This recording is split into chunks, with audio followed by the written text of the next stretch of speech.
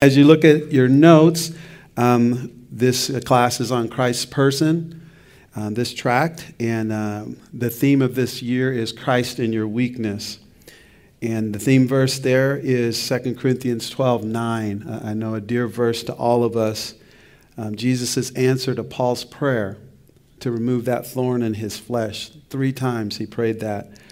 And Jesus' reply was, "My grace is sufficient for you, for power," or in some translations it says, "My power is perfected in weakness." And then Paul is able to go on and say, because of his experience of Christ's presence, "Most gladly, therefore, I will boast about my weaknesses, so that the power of Christ may dwell in me." And I don't know about you, but that passage and passages in James chapter 1, where James tells us to consider it all joy when we encounter various trials, I'm still getting used to that. Still getting used to that, still learning to embrace that. Weakness is in the center of God's will for us. It's not an accident. It's not something that catches him by surprise. And in Christ, we have so many resources of grace. And we have the presence of Christ with us in our weakness. So if you're in weakness this morning, if you're suffering this morning, I hope that passage brings comfort to you. That's what this class is really about, is looking at the heart of Christ. As Pastor Mike has mentioned and was mentioned last week, it's like we're taking the heart of Christ, and if you could imagine it as a diamond, moving it in different directions so that the light catches it. We're looking at different aspects of the light of the heart of Christ. And as you see there in the review, Pastor Mike led us through the very heart of Christ in the first chapter, where we looked at the gentleness and the lowliness of Christ, as he said to his disciples. And then we saw his heart in action, and we begin to see the compassion of Christ through his ministry. And then we saw the happiness of Christ for the joy that was set before him from Hebrews 12, the joy that came from his heart to lay down himself and being willing to go to the cross, as Hebrews tells us, and also Philippians. And then last week, we talked about, 2 weeks ago, we do not have a high priest who is unable to sympathize with our weaknesses. And we just unpacked how Christ is a high priest in a class by himself, altogether different, that every high priest, every priest that came before him was either a shadow of him or was designed to point us towards him. And then because of that, he's able to sympathize with us. He experienced everything that we experienced, every temptation that we experienced, yet without sin. And that part is what sets him apart. And then we also looked at the fact that he can deal gently with us because of his position as a high priest, his uniqueness as a high priest. And he chooses to do so, to deal gently with us who are his. And that just brings up that point that it's so far run through, a thread running through Ortlund's writing, is just making that distinction between those who have come to Christ and those who are outside of Christ. And as we made the appeal last week, the doors are open. The call of Christ is open to all. But we're talking about family business here, as it were, when we talk about the heart of Christ being shown towards his people in this unique manner. But my appeal this morning, as it was last week, would be, if you're outside of Christ, come to Christ so that you can experience all of this. Don't tune out if you're watching on the live stream, or if you're even here this morning. Don't tune out because it doesn't seem like I'm talking or teaching to you, or Dane Ortlund is as well. We actually want you to tune in. We actually want you to come to Christ, to surrender to him. And just to unpack that a little bit more, I was just thinking this week, gosh, what does that mean? As someone who's outside of Christ and maybe is seeking this morning Christ, what does that mean? And one of the things that came to my mind is the word that we have in Scripture, repent, right? And it means to turn, and it means a change. And I think to think about that a little bit more deeply, to turn from the direction that we're going, which if we're outside of Christ, we're headed in the direction of sin. And our destiny, as we're going to get to in this lesson, is the wrath of God, the wrath of Christ, as we unpacked in Revelations 19, Pastor Milton did. But to repent means to turn. And it means to turn away from something and to turn towards something. When I think about turning away in our modern times, just all of the thoughts and the belief systems and the worldviews that are out there, it means to turn away from them and come towards Christ. And we're going to talk a little bit more, as I said in the lesson, and try to unpack that a little bit more. But the invitation is open. Come to Christ.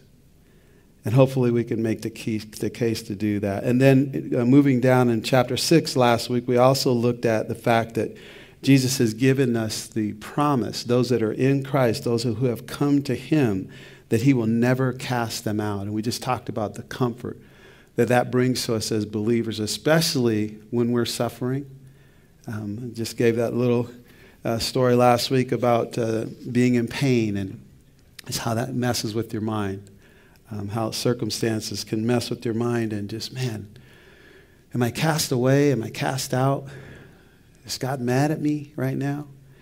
And we're going to talk about that a little bit more as well today. So as we get into this lesson today in chapter 7, we're going to talk about what sins evoke, what our sins evoke, kind of the elephant in the room, if you will. I don't know, that might be an overstatement, but it is a good question, right? What do our sins evoke in the heart of Christ?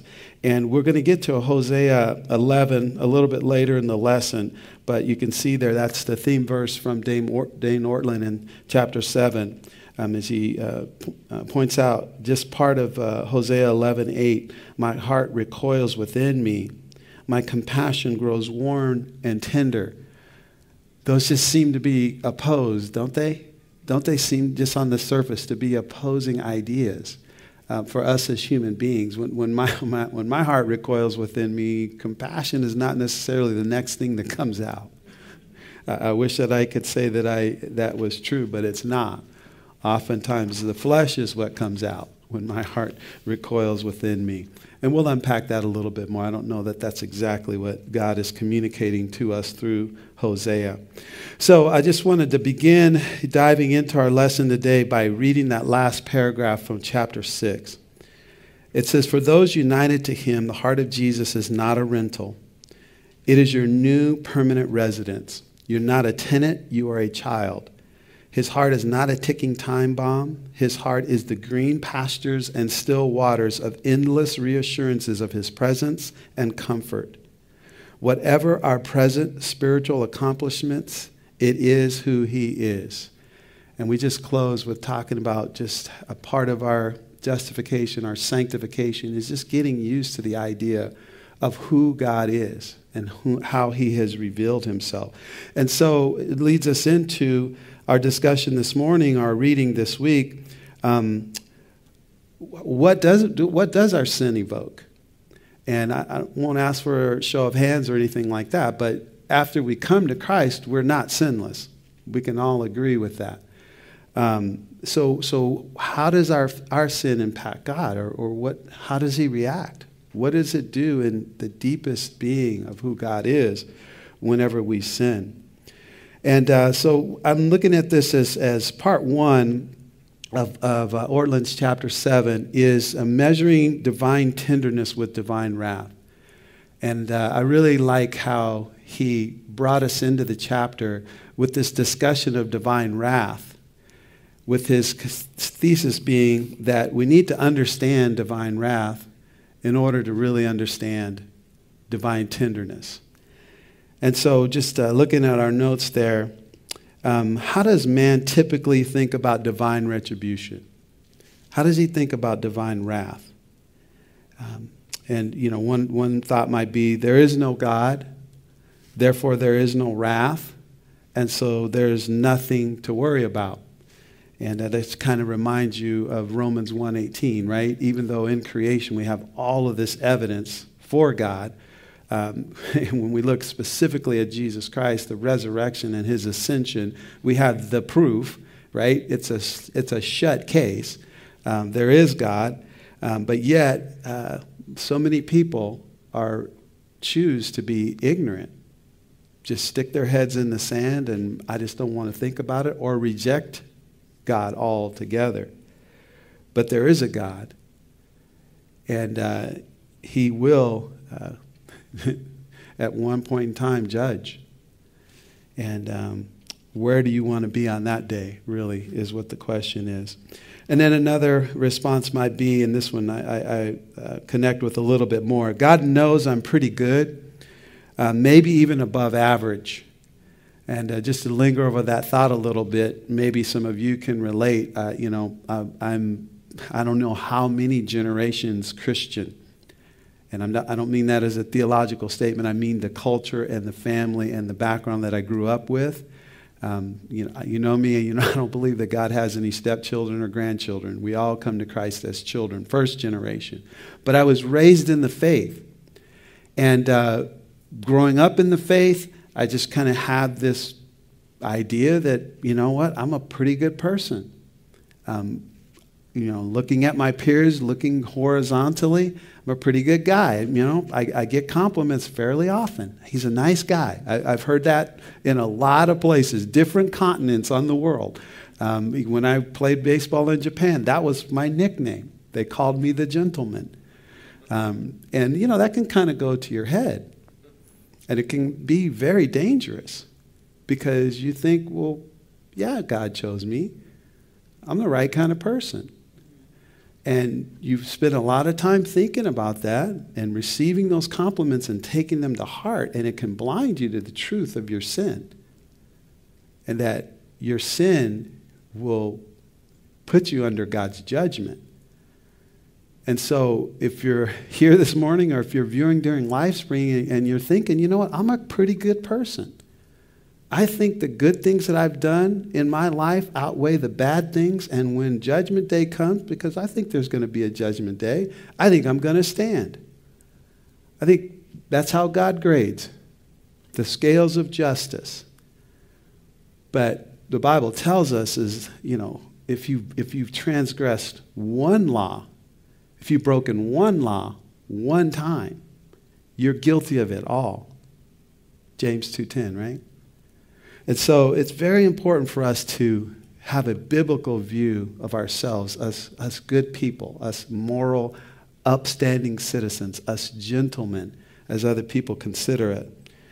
Looking at that quote there from Martin Lloyd-Jones in Ortlund's book, you will never make yourself feel that you are a sinner, because there is a mechanism in you as a result of sin that will always be defending you against every accusation. We are all on very good terms with ourselves, and we can always put up a good case for ourselves. So true, isn't it? If you've ever been in conflict and there have been two wrongs committed, you don't need a defense lawyer, do you? That defense lawyer just exists inside of you. And sometimes you can even come in to try to reconcile, and you can have it made up in your mind that I'm going to be open, I'm going to listen. I'm just going to take in because I want to understand where I've gone wrong in this situation. And it doesn't take very long, if you're like me, for a word or a phrase or the tone of voice or the recounting of a story or an incident or something, and all of a sudden like, whoa, wait a minute, that's not what, now I'm the defense lawyer, start making mental notes of how I'm going to defend myself. And if you're like me, you've been there, conversations go sideways. We don't have within us, apart from God, the ability to see sin the way God sees sin. It is the Spirit of God and the Word of God alone that can help us see the severity and the gravity of our sin. Again, if you're tuning in with us this morning and you're seeking, understand that about yourself. It's because of sin that you can't see sin the way God sees sin. Well, God knows every dark part of me and is just waiting for the right time to send his wrath. Martin Luther's pre-Christ condition, right? Dan included for us here from R.C. Sproul's The Holiness of God, Luther's agony. Some of us might fall into this category. I greatly long to understand Paul's epistles to the Romans, Luther wrote, and nothing stood in the way but that one expression, the justice of God. Because I took it to mean that justice whereby God is just and deals justly in punishing the unjust. My situation was that although an impeccable monk, I love that, an impeccable monk, I stood before God as a sinner in conscience, and I had no confidence that my merit would assuage him. Therefore, I did not love a just and angry God, but rather hated and murmured against him. Yet I clung to the dear Paul and had a great yearning to know what he meant. Are you, especially in your sin and your suffering, you waiting for the hammer to fall, so to speak, for the weight to drop, the other shoe to drop? You've ever had those thoughts? Yeah, I'm just kind of waiting for the other shoe to drop. Well, that's not how God responds to our sin in Christ Jesus. So let's press in. Let's press in, as Ortlund mentions. Just as we can hardly fathom the divine ferocity awaiting those outside of Christ, it is equally true that we can hardly fathom the divine tenderness already resting now on those in Christ. That's a quote there near the bottom of the page. That's on page 68 from Ortlund's book. This is the statement that just kind of captured, in my mind, was the key statement in this whole chapter. I don't know about you, but even when Pastor Milton was preaching through Revelations 19 a few weeks ago, I cringed. I cringed at the thought and the visual in my mind of this two-edged sword coming out from the mouth of Christ, and just, it's over. And the souls of the people that are just gone. I don't know about you, but even in our present day, like, you know, with what's going on right now, like, where are all these people going?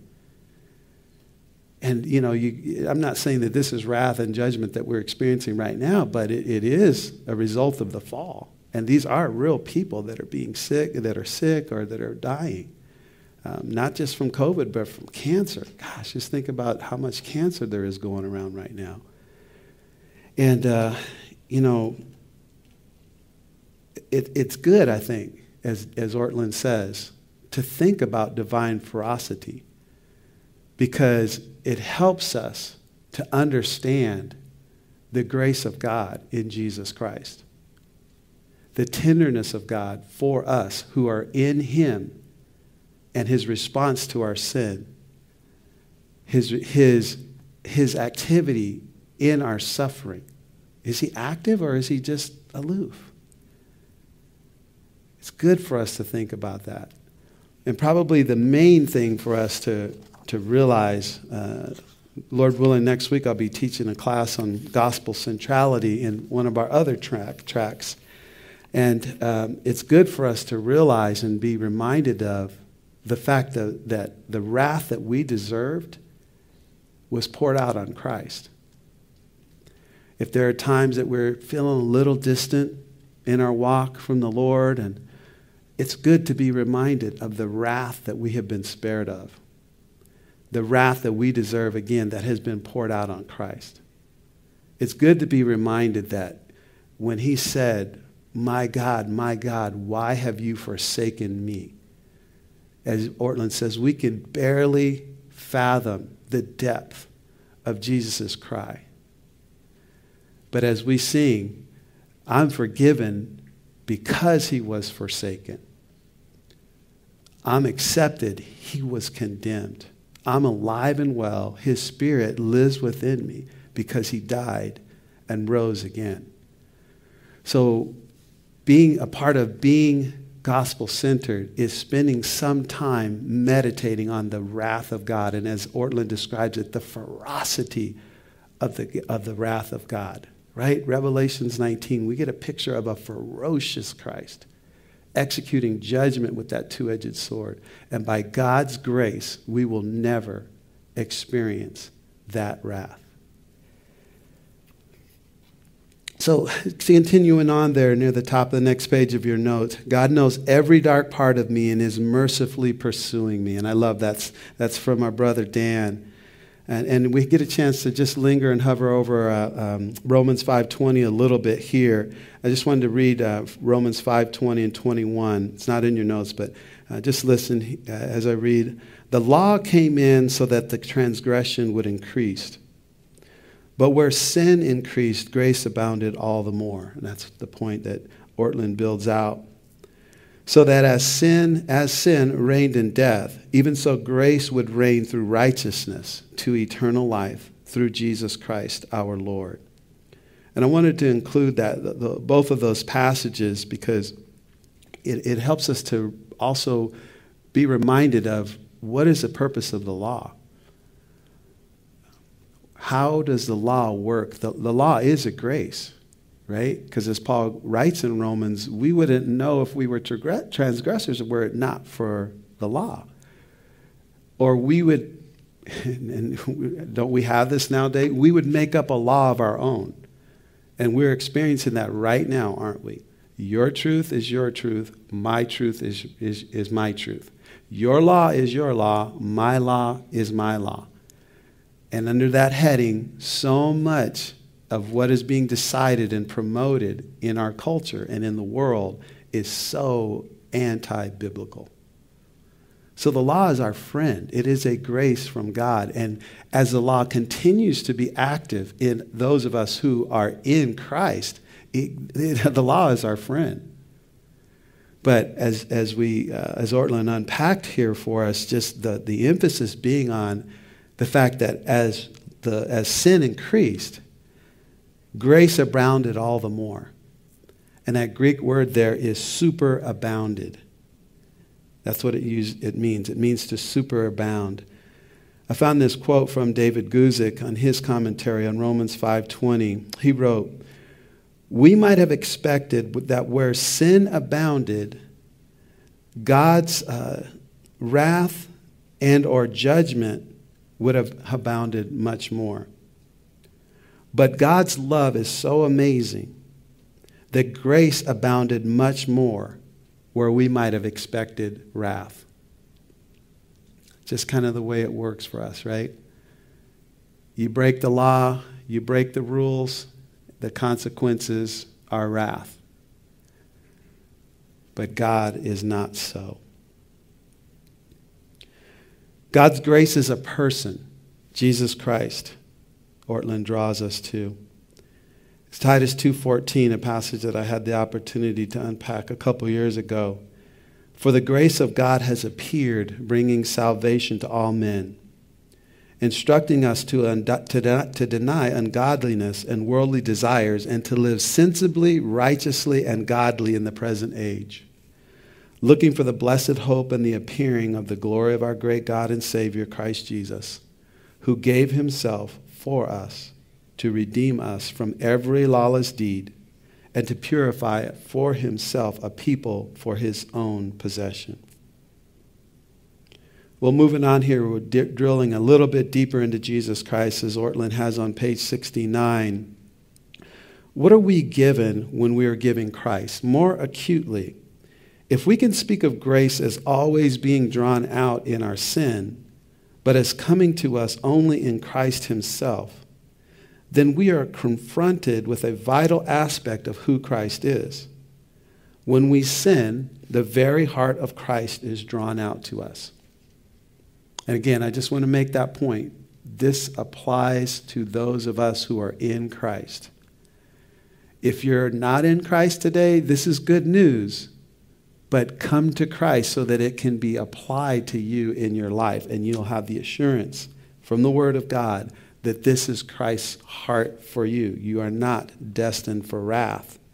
You are destined for the compassion, the gentle and lowly Christ. So again, as we made the point, Christ has taken on the punishment for sin. And as Romans 5:20 has shown us, where our sin abounds, God's grace in Jesus Christ abounds to us all the more. The heart of Christ abounds to us all the more. And I like how Ortlund makes the point that Christ is with us against our sin, not against us because of our sin. And just taking some time to get used to that. Because as I mentioned last week, when I sin, it's just my human reaction, right? Let me back away. Let me give Christ some time to cool off. Man, it's the next day, right? This is the time that I normally spend with Christ, just orienting my mind. Does he really want me in his presence right now after what I did yesterday? And the answer is yes.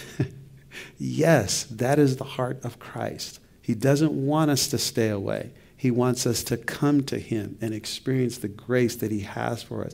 He wants us to experience the superabounding grace that he has for us. He's with us against our sin. And as Ortlund makes the point, the sin doesn't just magically disappear. It's real. But Christ has made provision for it. Looking at the top of the next page, Ortlund writes, if you are a part of Christ's own body, your sins evoke his deepest heart, his compassion and pity. He sides with you against your sin, not against you because of your sin. He hates sin, but he loves you. And the only thing that I would want to emphasize there is really that. The point of emphasis is that it's his love. His love is the subject. His heart is the subject. Us and our sin is the object. And I know sometimes when I read that, I was like, whoa, that's kind of seems like that's a little, or the emphasis is on the wrong syllable, right? It seems like the emphasis should be more, or there should be more said that, it's not about our sin. Our sin is not attractive to Christ. But Ortlund's point in this whole book is to look at the heart of Christ. That's the whole subject and the whole topic of the whole book. Our sin is real. It exists. But Christ's heart abounds even more to our sin. So then we have the discussion there in the chapter as we keep moving forward. What about discipline? Surely there's an end to his compassion. I love those questions. Those are questions from Dan.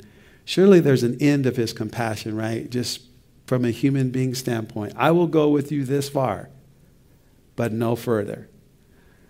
You can do this many times, but this next time, I'm done with you. But surely there is no end to his compassion. And as Ortlund writes on page 71, even his discipline is meant for healing and building of the person and the relationship, not merely punishment. And as we said last week, as we all know, our choices, our actions have consequences. And some of us are living in the context of the consequences of choices that we've made and sins that we've made in the past.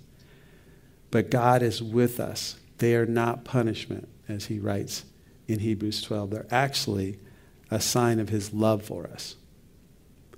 Those of us who are parents and grandparents, we discipline our children because we love them, not because we're merely trying to punish them or out of our wrath. And we talk about that in the parenting class. If you're young parents, that's one of the things that we make sure that we emphasize. If you're angry as you're disciplining your children, have some distance. Have some distance between your anger and your discipline of your children, because so easily crosses the line into punishment when we discipline our children in anger. But because of Christ setting his love upon us, we can be assured that there is no wrath, there is no punishment in the discipline that he allows in our life. He does it because he loves us. Well, let's press on here into Hosea, kind of our theme verse for the chapter, and just read through that. The passage is there. I'm just going to go ahead because of time and skip down there towards the end. Just some of the observations that Ortlund makes for us in chapter 9. Just looking through that whole passage, I guess I can't just skip to the end there, because the chapter verse 7 just kind of sets the whole idea up, right? So, we know the book of Hosea. If not, just commend that to you to read one of the brief descriptions of the whole book and the purpose of the book in the scriptures. But we get to this part and it begins, so my people are bent on turning from me. And every time we sin, that could be said of our sin, of that choice or that action. We are turning from God. We're turning from his law, from his person, his character, his nature. Though they call to the one on high, none at all exalts him. And then God begins to unpack through Hosea just what is going on in his heart. How can I give you up, Ephraim? How can I surrender you, O Israel? How can I make you like Admah and Zeboim? Those are two of the cities that were destroyed when God executed his wrath upon Sodom. My heart is turned over within me. This is the New American Standard. And my heart recoils within me. And I don't know about you, but when my heart recoils, what comes next out of the heart of God is not what happens most naturally, apart from Christ, apart from the Spirit. All my compassions are kindled. We'd expect God to say, all my wrath, all my anger is kindled, but his compassion is kindled. And then he makes this pronouncement: I will not execute my fierce anger. I will not destroy Ephraim again. For I am God and not man, the Holy One in your midst, and I will not come in wrath. Now we know from our study of the Old Testament that there is going to be a judgment, that eventually in multiple stages God's people are going to be deported or taken out of the land and scattered, as Hosea also prophesies to Israel. But God is not done with them. And in Christ, God is never done with us. So regardless of our sin, regardless of our suffering or our circumstances, those are not indications that God is done with us. He has revealed his heart for us. In Christ, we are his. I love how Ortlund says on page 72, here we have all the elements raised so far in this chapter. God's own people, amid their sinfulness, with reference to God's heart, and explicit affirmation of God's holiness. And what does the text conclude? The key observation is this: it is in consideration of his people's sins that God's heart goes out to them in compassion. He goes on to say, regardless of their stubborn bent to sin, they are his. We must tread carefully here. God is God and is not at the mercy of passing emotions in the way that we embodied creatures are, much less we sinful embodied creatures.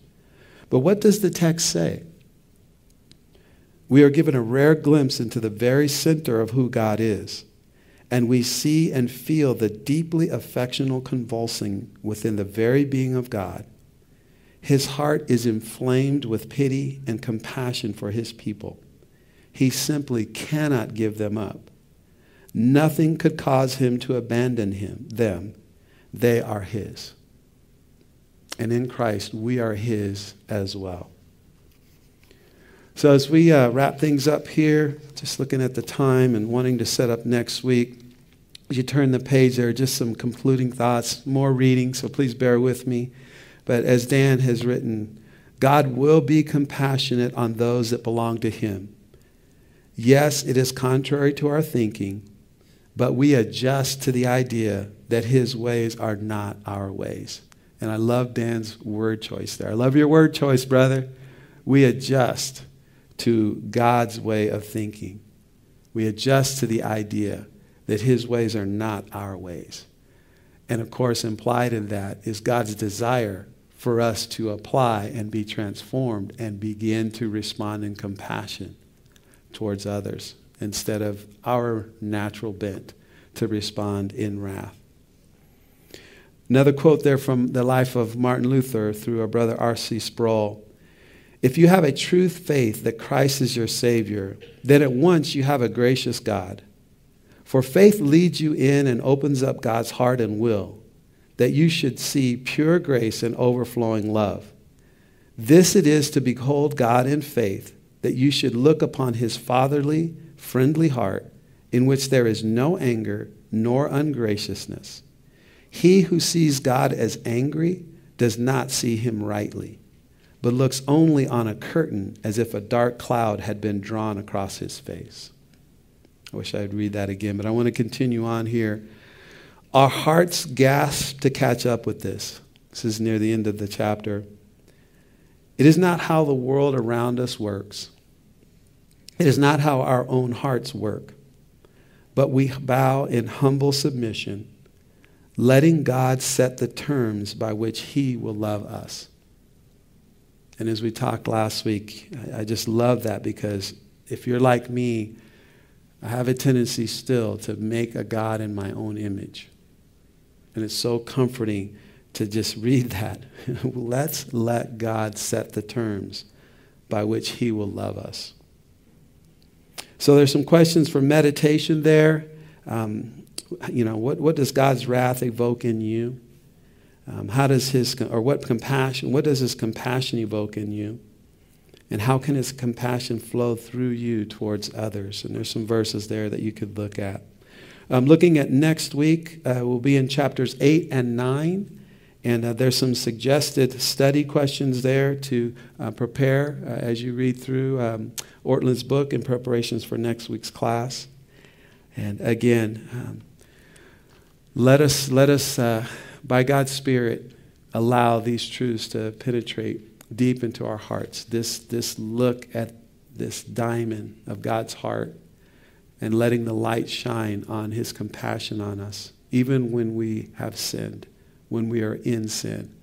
And let us come to Christ. Not that we want to stay in sin, right? And I toyed with the idea of, talking about licentiousness, but because Paul attacks that right immediately after he gives us this superabounding grace. So it's not a license to sin.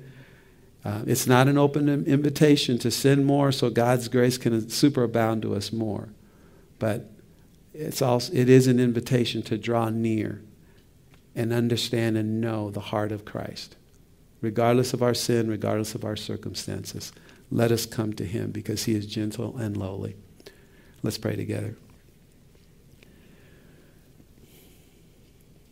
Father, just thank you for your word. And again, we thank you for brothers like Thomas Goodwin and Dane Ortland who just give us these resources to look at your heart from a different vantage point.